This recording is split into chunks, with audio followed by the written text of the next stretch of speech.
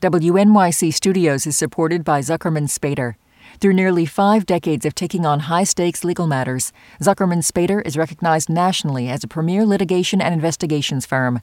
Their lawyers routinely represent individuals, organizations, and law firms in business disputes, government and internal investigations, and at trial. When the lawyer you choose matters most. Online at Zuckerman.com. Listener supported. WNYC Studios. Hey, this is Jad. Before we get to today's episode, I want to ask you to do something. Reflect back on what you've heard in this series so far. If we've taught you something new or introduced you to people you've never heard of before, will you please consider supporting our show? Donations from listeners are an important source of funding for Radiolab, and it helps our team bring you deeply researched series like The Vanishing of Harry Pace. If you've been enjoying this series, one thing you can do is support the work we do with a donation. It's really easy to donate. You can text the words Black Swan to the number 70101, and we'll text you back a link where you can chip in your support.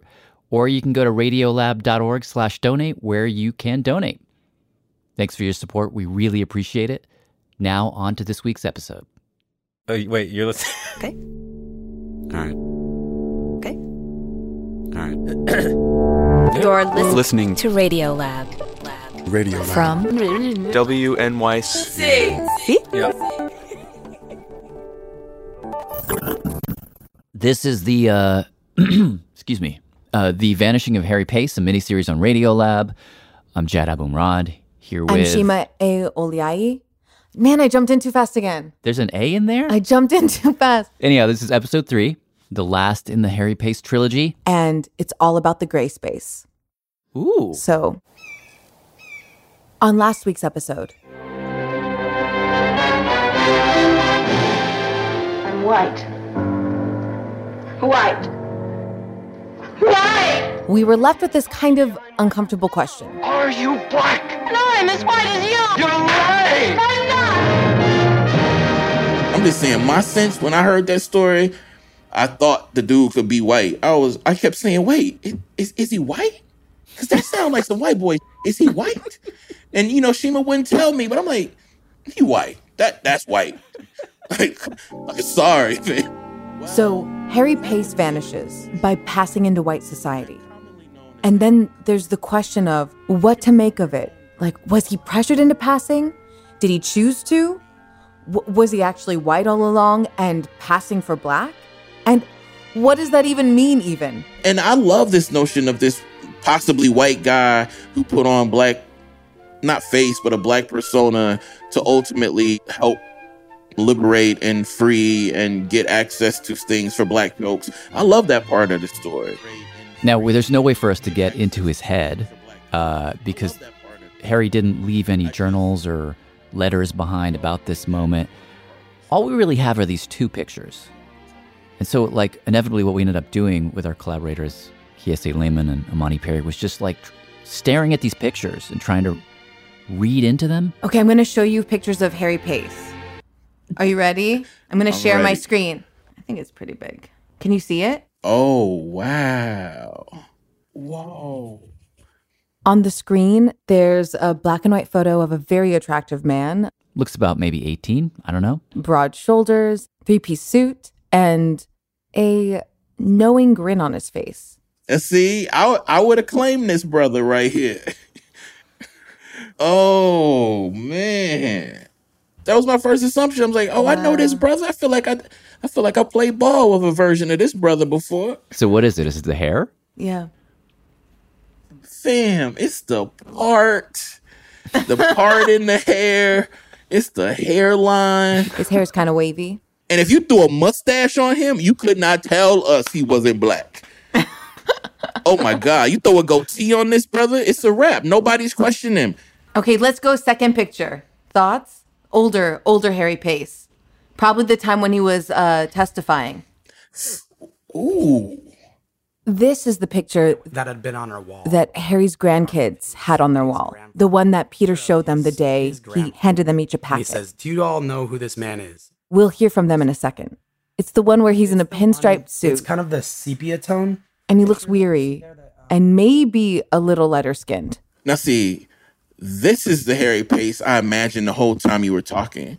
I don't know what Kiese is talking about. He has wavy... This looks like a black man to me. I don't know what he's talking about. He looks like many black men I know. This is scholar Imani Perry. And it sounds odd to say. It's sort of a weird thing to say when not talking to another black Southern person. But, there are black people who are lighter than white people, who really have white complexions. It's not even just appearance, it's carriage, it's sound. Wait, can I see the first one again? Sure. Can you see it? Oh, no. Wait, Eve. Wait. Eve, come here. Kiese called to a friend who was in the room with him, but off screen. Is this brother right here? Do you think that's a brother or is that a... He could be black. Is he Latino? He could be? She said, is he Latino? I don't know, Phil. Race is not something that is, it's something that happens. So the only way we know the answer is to see what happens. So in terms of Harry's story, this is what happens.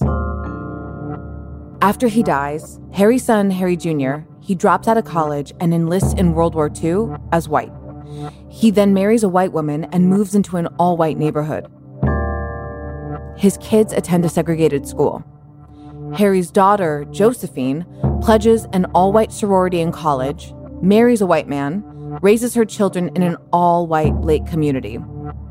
It seems that Harry Jr. and Josephine together destroy any evidence that they are black. That includes his legacy, his life, and his memory. They hide the secret so well that even their kids had no idea who their father was.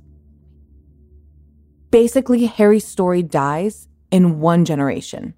We knew very little about my father's family. Well, I don't know how far back you want to go. I'll try to make it brief. You don't have to edit if you don't want to. You can tell us the long version. Well, that's true. Yeah. I went to San Jose State and graduated in 1967, and this was at the height of the Vietnam War. This is Peter Pace, grandson of Harry Pace. I was under indictment for about 2 years for the felony of draft refusal. Wow. So I was pretty much unemployable. Rather than going to jail, I needed to get 2 years work in the public interest. I ended up getting a job working with emotionally disturbed kids, and I met a couple counselors there. And they formed a band. The Shasta Band. We got together, borrowed some amps and stuff, and made some noise. Don't you hear the music, baby? We started off being the Soylent Band because the drummer had this fascination with Soylent Green. Oh my God. That's a reference, by the way, to an old film starring Charlton Heston. Silent British people! Did you sing in the band, or what did you play? Yeah, I was primarily the singer. They kind of saw me as having frontman potential at the time with my afro. Did you ever wonder why you had an afro? No, when I was in high school, I really wanted to have a flat top. That was the thing. But in the 60s, all of a sudden it was cool to have an afro, and my hair did that. It got pretty big, so big that when I got in the car, I had to slump because it would get flattened out on the, no way. on the ceiling. I didn't really question it. But he says there were a couple moments. Once I was at a festival and some guy came up to me and he said, "What are you?" And I thought that was an odd thing for him to say to me. I said, "What do you mean?" Yeah. "What are you?" And weird. Now, Peter really didn't say anything in that moment. He just went back to tuning his amp because in his mind, there wasn't really a question. His family, they lived in Northern California. I brought some pictures. Oh, perfect. And they were very white bread. Christmas in Stockton. Yeah. This is a picture of the whole damn family. That's my father sitting up there on the right. Harry Jr., Harry Pace's son. In a buzz cut. That's Joe's husband. That's my mother sitting next to her. And this is Aunt Jo. Josephine, Harry's daughter. That's Gail, my cousin. I got to tell you, with all the retro glasses and buzz cuts, it has a sort of, I hope this doesn't sound offensive, but kind of a Leave It to Beaver vibe. Yes. I don't know why that would be offensive. But again, there were moments. Actually, it's funny you would say that, and this is kind of an anecdotal thing, and it's kind of silly. Way back in the days when I was starting to play music, he says one night, I was practicing in my little house. For some reason, I looked down at my skin, and it was like a whoosh kind of thing. All of a sudden, I'm looking at it, and I'm thinking, I was looking at a black person. You're saying the skin on your hand looked black to you? Yeah, I mean, it sounds silly, but it was distinct. I got to tell you, I was on LSD. And you were playing an instrument? Like what you were? I was just playing, and I just kind of looked down at my hands and my arm and everything, and I thought, oh my God, I've turned into a black man or something. Like I said, it's silly, but it happened. I love it. Fast forward to 2006. A very different time. A website called thefacebook.com. Consider the site the 21st century version of the old paper-bound yearbook. This is when the internet really starts to go mainstream. Genealogy sites are popping up. And after years of Italian mafia rumors about her husband's family, Peter's wife, Susan, does this search on this website called Google. She searches Harry Pace, Chicago lawyer. And she thought maybe with the internet, she might be able to find something out. And what came up was that Harry Pace was the founder of the first African-American record company. Woke up this morning, the day was done. And she just kind of thought, well, that can't be right. A couple months later, we were visiting my sister in Santa Barbara. My wife kind of presented it with a giggle. Like, oh, look what I found. Do you guys know that there's this other Harry Pace out there? Here, I'll show you. And she pulled it up on the laptop, and we're looking over her shoulder at it. And it gets into 1917, Harry Pace married Ethelyn Bibb. Well, my sister, her middle name is Ethelyn. So at that moment, we all looked at each other and thought, whoa. It was mind-blowing. But we didn't know what to do with it. After we kind of got over the giddy aspect of it, you know, we were trying to decide what to do with this knowledge. And it was kind of discussed that maybe this would be hurtful to other members of the family and that we should be careful about disseminating it. Peter says they made the pact for many reasons, one of which was that there were still members of the family living in gated white communities. They were, yeah, with a restrictive covenant. Wait, what? Blacks are not allowed in there, Lake Quivira. Given that your grandfather tried to take down restrictive covenants, did it eat at you, like after you made that decision to keep it quiet? That ate at me, yeah, it did. Peter told us that he kept thinking about events from his childhood. Did I dream this? But in the 50s and 60s, there was a dentist, professional man and his family that tried to move into our neighborhood. There was a homeowners association meeting in our house where they were talking about how the property values were going to plunge because this African-American dentist and his family were moving into our neighborhood. This is in your house with your dad, Harry Pace's son, at the meeting? With my dad, yes. Wow. The guy who tried to desegregate the neighborhood, his son tried to resegregate it. And he thought about other memories. My youngest sister, when she was invited to go to the senior prom by an African-American kid. The only black boy in the school. He was very handsome, and he was a football player. This is Peter's sister, Susan. So I was very excited, and I said yes. And my father said absolutely not. He flipped out and made me cancel the date. My father forbid her. Susan, what was your reaction when you found out about your grandfather, Harry? It was like, oh my God. You know, it was just like, I can't believe this has been kept from us. All these years, I've thought I was something else. And I'm something else. The next morning, I had called my husband, and I was in tears. You know, I thought this was just going to be, my husband's going to leave me. He goes, honey, this man's incredible. So it was just confusing. Why did you think he was going to leave you? This was my own thoughts in my head. I didn't know how he would react because you have to understand, all of a sudden my world was rocked. I'm just trying to figure it all out. Suppose you had known this all along. Do you think you'd have a different life as a result of knowing this one thing?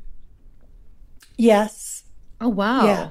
I mean, I was born in 1953, and I do think we probably wouldn't have lived in the neighborhood that we lived in. I probably wouldn't have gone to the school that I went to. Life would have been different, yeah. I would like to think that my parents realized that they were doing this for us, so that we would have the benefits of the privilege that comes with being raised white. Without the burden of the lie. Yeah. When you pass, you have to learn how white people see Black people. You understand how white people feel to the extent that you hate Black people. You hate your own people. Mm. And I think my father had gotten to that point. And what changed for you that made it so you didn't want to keep this a secret anymore? It was a mixed thing because the more we read about this man, the more remarkable he was. My grandfather, Harry Pace, as you know, was successful over and over again. And pretty soon that kind of, for me personally, became the primary thing, that we kind of won the genetic lottery in a way. Oh, wow. I decided that the secrets are toxic, that we needed to share this with family members. And so in the summer of 2006, Peter sends out a text to all of his kids. And we got a message from my dad saying, we have a mandatory family meeting. You guys need to leave work to come and talk to us. He didn't give us any other information. He said, nope, you gotta come to the family meeting and I'll tell you everything. So this is how we started the series, with Eric Pace, Harry's great-grandson, driving 3 hours from his YMCA job to his childhood home in Redding, California, walking into the living room, seeing his whole family gathered there. And this is really where Eric's journey begins, which is an interesting mirror to Harry's. And that's after the break. Science Reporting on Radiolab is supported in part by Science Sandbox, a Simons Foundation initiative dedicated to engaging everyone with the process of science.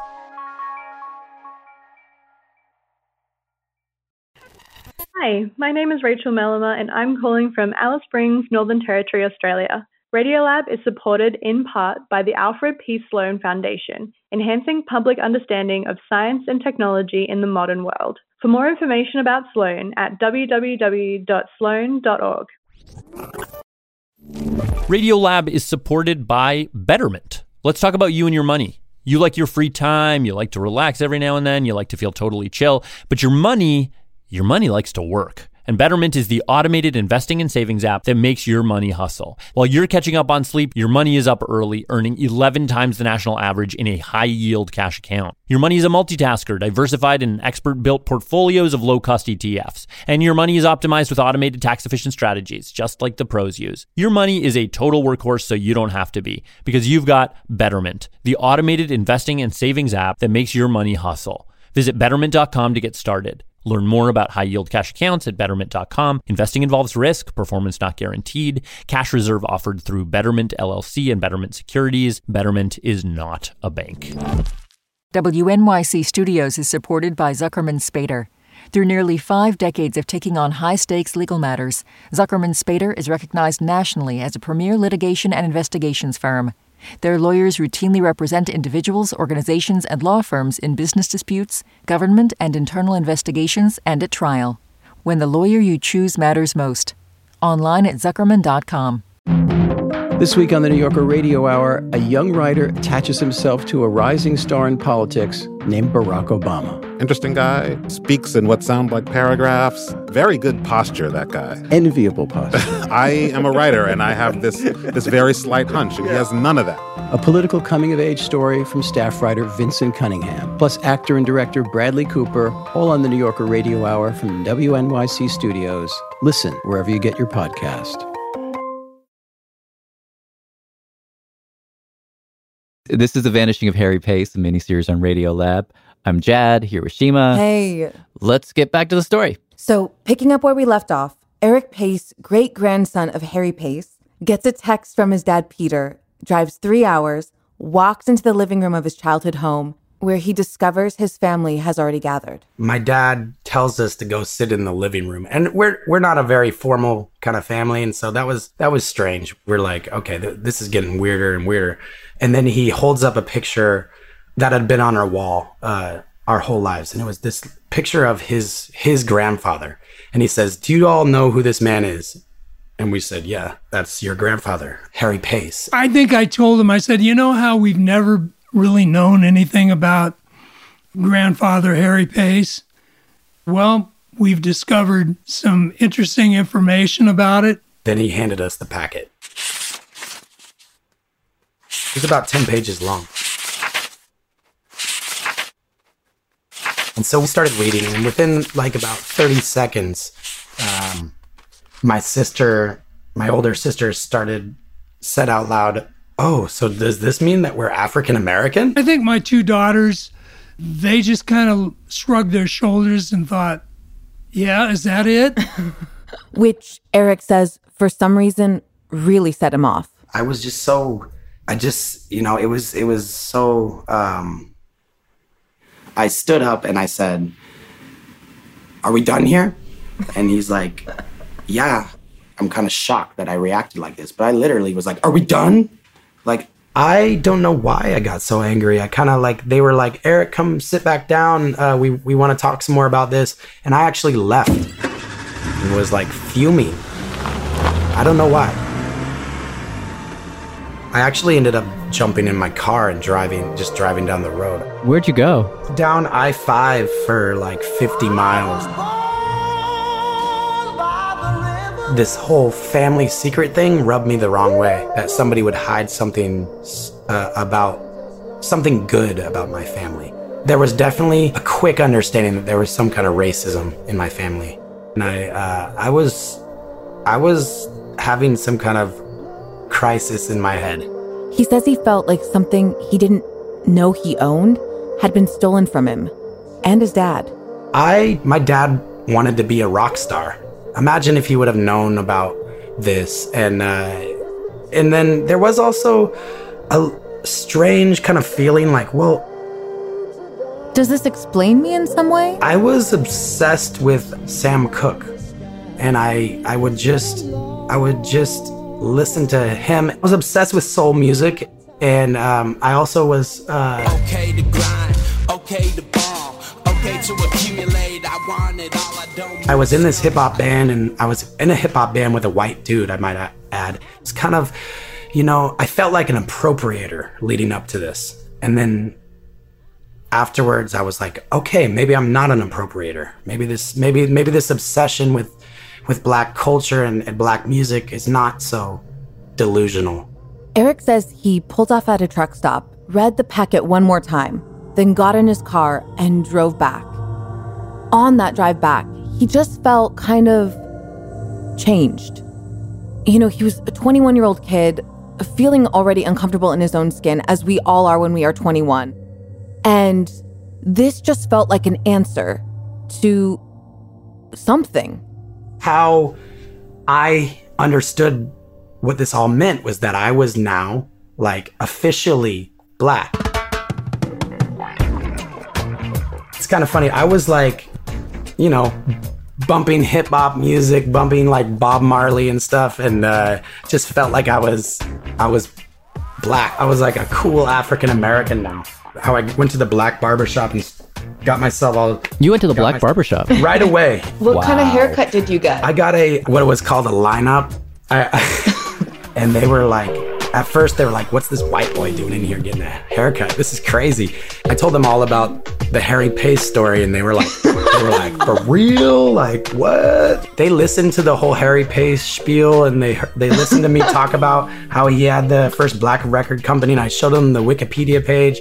They were like, cool. Oh they were like, I was like, yeah, black people totally approve of this transformation that I'm going through. It was a major change in his orientation. When I made it back to college, I remember going up to some of my black friends and being like, guess what? I'm black. What's up? brother, you know, like. Some people found it interesting. Some people found it irritating. So it was really embarrassing in hindsight.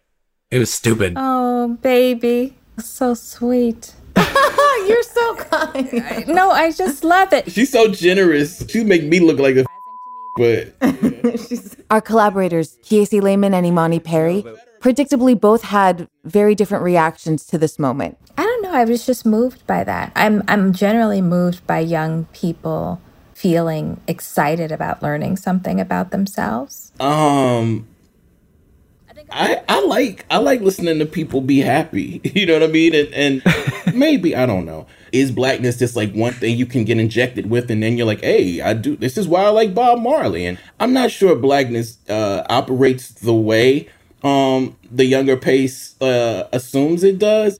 Casey's point is that you can't just take the good stuff or what you assume to be the good stuff about being black without also acknowledging that stuff came out of hundreds of years of violence and racism. And the fact that doesn't ever come up in this conversation then makes me feel like, you know, this character is dipping into a black, like, grab bag of stuff, but there's only, like, the good candies. You know, it's no peppermints, there's no goddamn whack-ass butterscotches. It's, like, all Snickers. You know what I'm saying? I get that. Well, I guess for me, that's a remains to be seen question. Right? Do you know what I mean? Like, so he finds out, and what does he do with it? To me, the question is, okay, so now what do you take this to mean? That's true. That's true. One of the things that kept coming up in our conversations with them and also with Eric and Peter, his dad, is the idea of the one-drop rule. It was almost like he took it to heart that the one drop meant that he was African American. Now, the one-drop rule was the legal definition for race throughout the 20th century. One of the most famous examples was a man by the name of Homer Plessy, who looked about as white as Eric and had roughly the same amount of quote-unquote black blood in him as Eric. Grandparent is quarter, then great-grandparent is eighth, great-great-grandparent 16th. Yeah. 1892, he goes into a whites-only railroad car, sits down, announces to the conductor that he's black. He gets kicked out. He sues the company. Case goes to the Supreme Court. And one of the big questions, not so much in the case, but looming over the case, was if you are America and you are obsessed with separating these two races, what do you do with a guy like Homer Plessy, who looks white but says he is black? You could ask the same question about Harry Pace. And the ultimate solution was the one-drop rule, which is you are legally black if you have even one drop of African ancestry. Now, this can all sound like a bunch of bullshit that doesn't matter anymore, but this legal definition, according to Kiese and Imani, has seeped into our thinking in ways that are still very much with us. Yeah. Oh, yeah. You know, growing up in Mississippi, we were always taught, whether it's right or not, that one drop could mean you were contaminated to white people and whiteness. But on the flip side, we were also taught that one drop could mean that you were like someone who was going to be not just potentially like loving of us, but one of us. So the one drop rule, absolutely, its origin is in racism and the idea that whiteness must be pure. But what Black people did with it was to create a kind of collective identity. So I just think it's interesting the way to one drop. On one hand, it's a contaminant. On the other hand, it's like an entryway into a community. And that's exactly how Eric took it. Like, whoa, I'm in the club. I'm part of the African-American experience. Like, this is amazing, you know? For 7 years, Eric openly called himself a Black man. I was full of attitude. It's like, I'm going to piss off my family. Like, there's going to be no more secrets anymore. Which led to a lot of fights. Unfortunately, it kind of put Eric a little bit out of the fold as far as the family's concerned. But then things shift one more time. In 2013, he meets a woman named Candace. Candace Edwards from Trinidad and Tobago. I am an ex-national team Edwards soccer player. I met Eric Pace at a concert. It was Third World. Third World, yeah. They're like a 80s famous reggae band. Yeah. She said she liked his sense of humor. The rest was history. They end up getting married in Vegas, and ultimately they fly to Trinidad and Tobago to meet her family. And there, Eric recalls this one night. We went to a soccer game. They call it a sweat, like a soccer practice. Yeah. He was sitting in the parking lot near the field. It's nighttime. Listening to Kansas and the team play in the distance. And while he waited, I was writing lyrics. I don't know what this life means, but if the light's green, I flow past like lightning. I hit the button of virus, Miley Cyrus. I'm the highest, multiply it by the nicest. Just stuck up and get my bags of rice up. I was kind of trying to feel the environment and kind of get some inspiration from my surroundings. And all of a sudden, I notice movement to my left, and I see a little boy standing in front of me. He was a short little guy, and he just looks at me for a second and just says, "Hey, white man, your girl just wants you to know that she's gonna be 15 more minutes." he said there was something about the way the kid said it. It was just his confidence that he walked right up to me and was like, "Hey, white man, this is totally appropriate to say to this guy that I don't know." The casual certainty of it. You are white, so I will call you white man. He says that moment snapped him out of his one-drop dream. White man. White man, I guess you just have to go with it. That just put everything into perspective. So what's interesting to me about that is that in Trinidad, he would have always been white. So they didn't have a one-drop rule. Phenotype is what defines race in Trinidad and Tobago. Meaning how you look, skin color, facial features, hair. It's not about blood. Like the debate doesn't exist in Trinidad in the same way. I mean, in America, if somebody was to refer to me as a sweet darky, then that would probably be like a headlines or, a talk. But in TNT, they call you a sweet darky. That's fine. Yeah. There. Because you have dark skin. You dark skin, I'm chocolates. You can't do that in America. Yeah, you can't do that. It has a totally different connotation in America. It's like Point is, the entire frame of reference was different. And maybe it was that or the fact that he was in a place where he was a minority for the first time. But it just hit him different in this moment. Didn't matter what I thought. There was no possible way that I could ever kind of like convince these people that I am any way connected to them. It was almost like a delusion in my head. He says sitting in that car, again, the car. I just had another identity crisis where I felt like, wow, I don't feel like I've lived a upbringing in the Black world that qualifies me to claim that I'm Black. And so at this point, and this might be the ultimate answer to Imani's question. Okay, so now what do you take this to mean? Eric decided he just needed to learn more. I found that it's all worth studying and it's all worth understanding. About history, about W.E.B. Du Bois, W.C. Handy, Ethel Waters, and he dedicated himself to making a documentary about his great-grandpa, Harry Pace. Meanwhile, Eric and Candace... Actually, we started Pace and Candy Record Company. Oh, you're wearing the shirts. That's cool.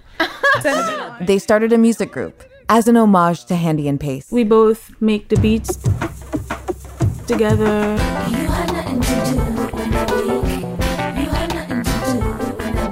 We call it psychedelic soca.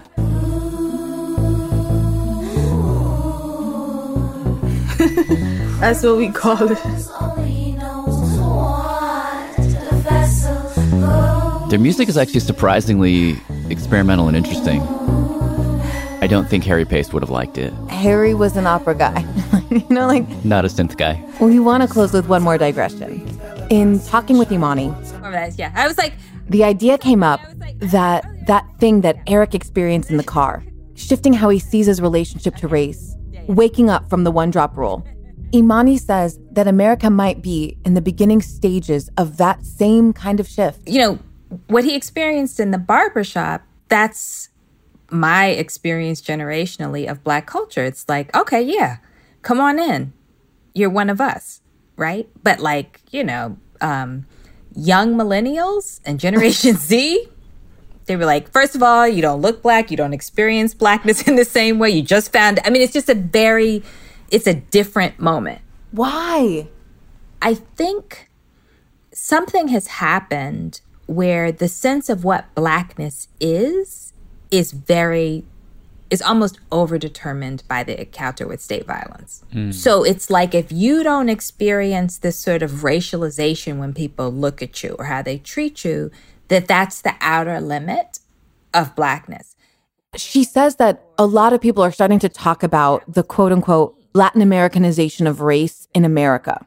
Apparently, in a lot of Latin American countries, and I guess this is also true of Trinidad and Tobago, they see race as about phenotype, how you look, how you're perceived. And as an example of maybe where we're headed, Imani mentioned Brazil. Yeah, it's wild. When I went to Brazil was the first time I'd ever been in a country where just like everybody looked like me. Like I felt at ease and sort of like a peace in a way that it's just a contentment that I had never felt before about the way that I looked.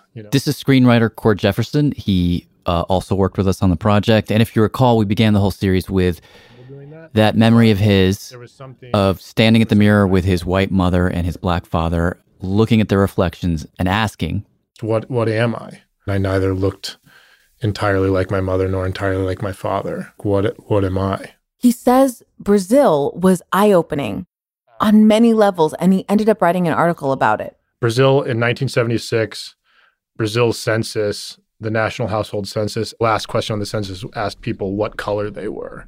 And they got 136 different responses. Wow. So 136 different racial categories, essentially. Yeah. He read us a bunch. Ascanada, somewhat chestnut-colored. Alva, snowy white. Alva escura, dark snowy white. Alvarinto, kind of blonde. Alva rosada, pinkish white. Amorenada, somewhat dark-skinned. Avermelada, reddish. Azul, blue. Ben morena, very dark-skinned. Ben branca, very white. Branca avermelada, white going on for red. Branca melada, honey-colored white. Branca morena, white but dark-skinned.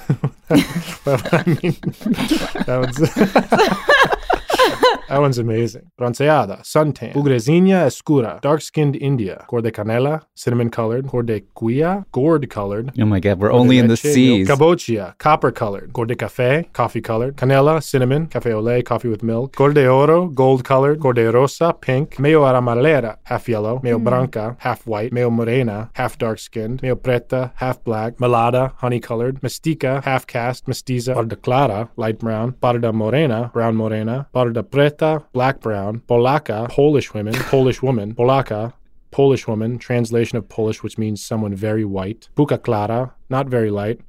Buco morena, not very dark complexioned. Pretinha, black, either young or small. Puja para branco, somewhat toward white. Sorry, it's a moving color. I know, right? It's somewhat moving toward whiteness. I guess the question is, if, as you say, younger Americans are Latin Americanizing their idea of race. This is more of a thought experiment than anything, but like if America ends up going the direction of Brazil with all of these many racial categories that designate the sort of middle spaces, is that a better world?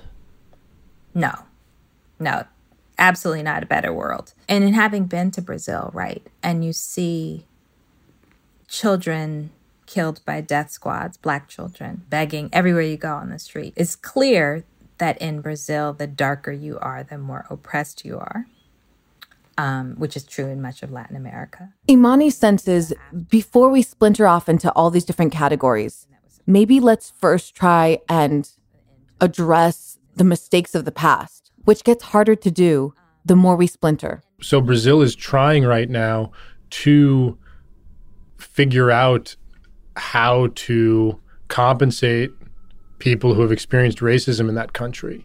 And the problem they're having is who's white and who's black. Mm-hmm. And so they have tribunals where they're literally measuring people's nose width and and testing and measuring and like true phrenology stuff, like bring out the calipers. We're measuring skull shape and nose width to see who's black and who's white, which is like a whole nother sort of mess on their hands, right? Wow. It's just like really. So, It's complicated. But we can't be romantic about any of it. I think that's the thing.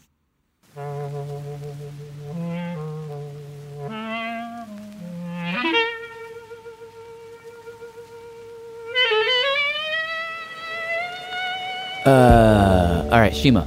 Yes.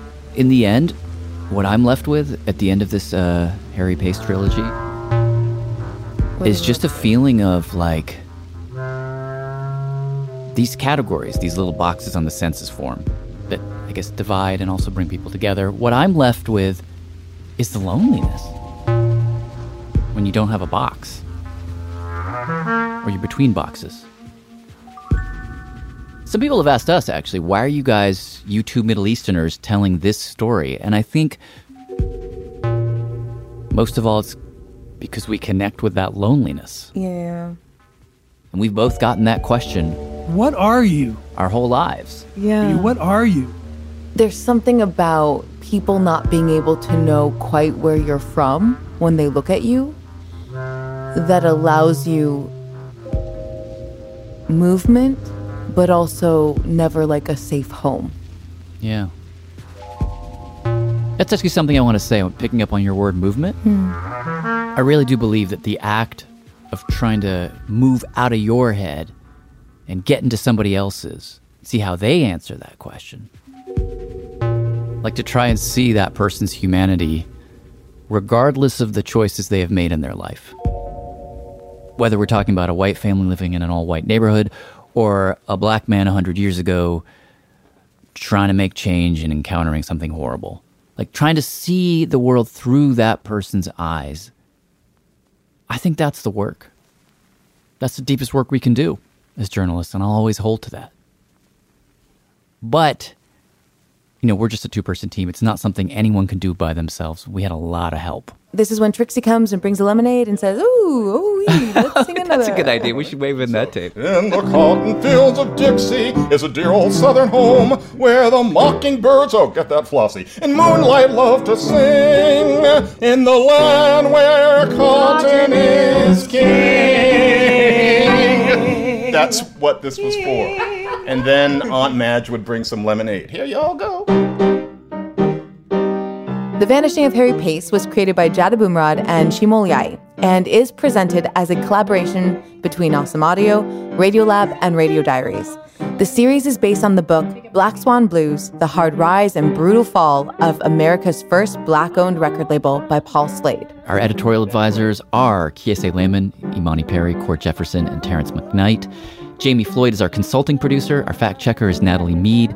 Series artwork was created by Katya Herrera. Special thanks to Nellie Gillis, Ben Shapiro, Deborah George, and Joe Richmond. This concludes our trilogy on Harry Pace, but the series is not done yet. No, we have many more episodes coming to you in the next little while. Yes, more on that in just like 4 or 5 days. Not even, I think, actually. Yeah.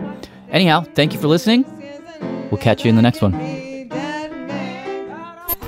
Radiolab was created by Jad Abumrad and is edited by Soren Wheeler. Lulu Miller and Latif Nasser are our co-hosts. Susie Lechtenberg is our executive producer. Dylan Keefe is our director of sound design. Our staff includes Simon Adler, Jeremy Bloom, Becca Bressler, Rachel Cusick, David Gable, Maria Paz Gutierrez, Sindhu Nyanasambandam, Matt Keelty, Annie McEwen, Alex Neeson, Sarah Kari, Ariane Wack, Pat Walters, and Molly Webster, with help from Sarah Sandbach, Karine Leong, and Candice Wong. Our fact checkers are Diane Kelly and Emily Krieger.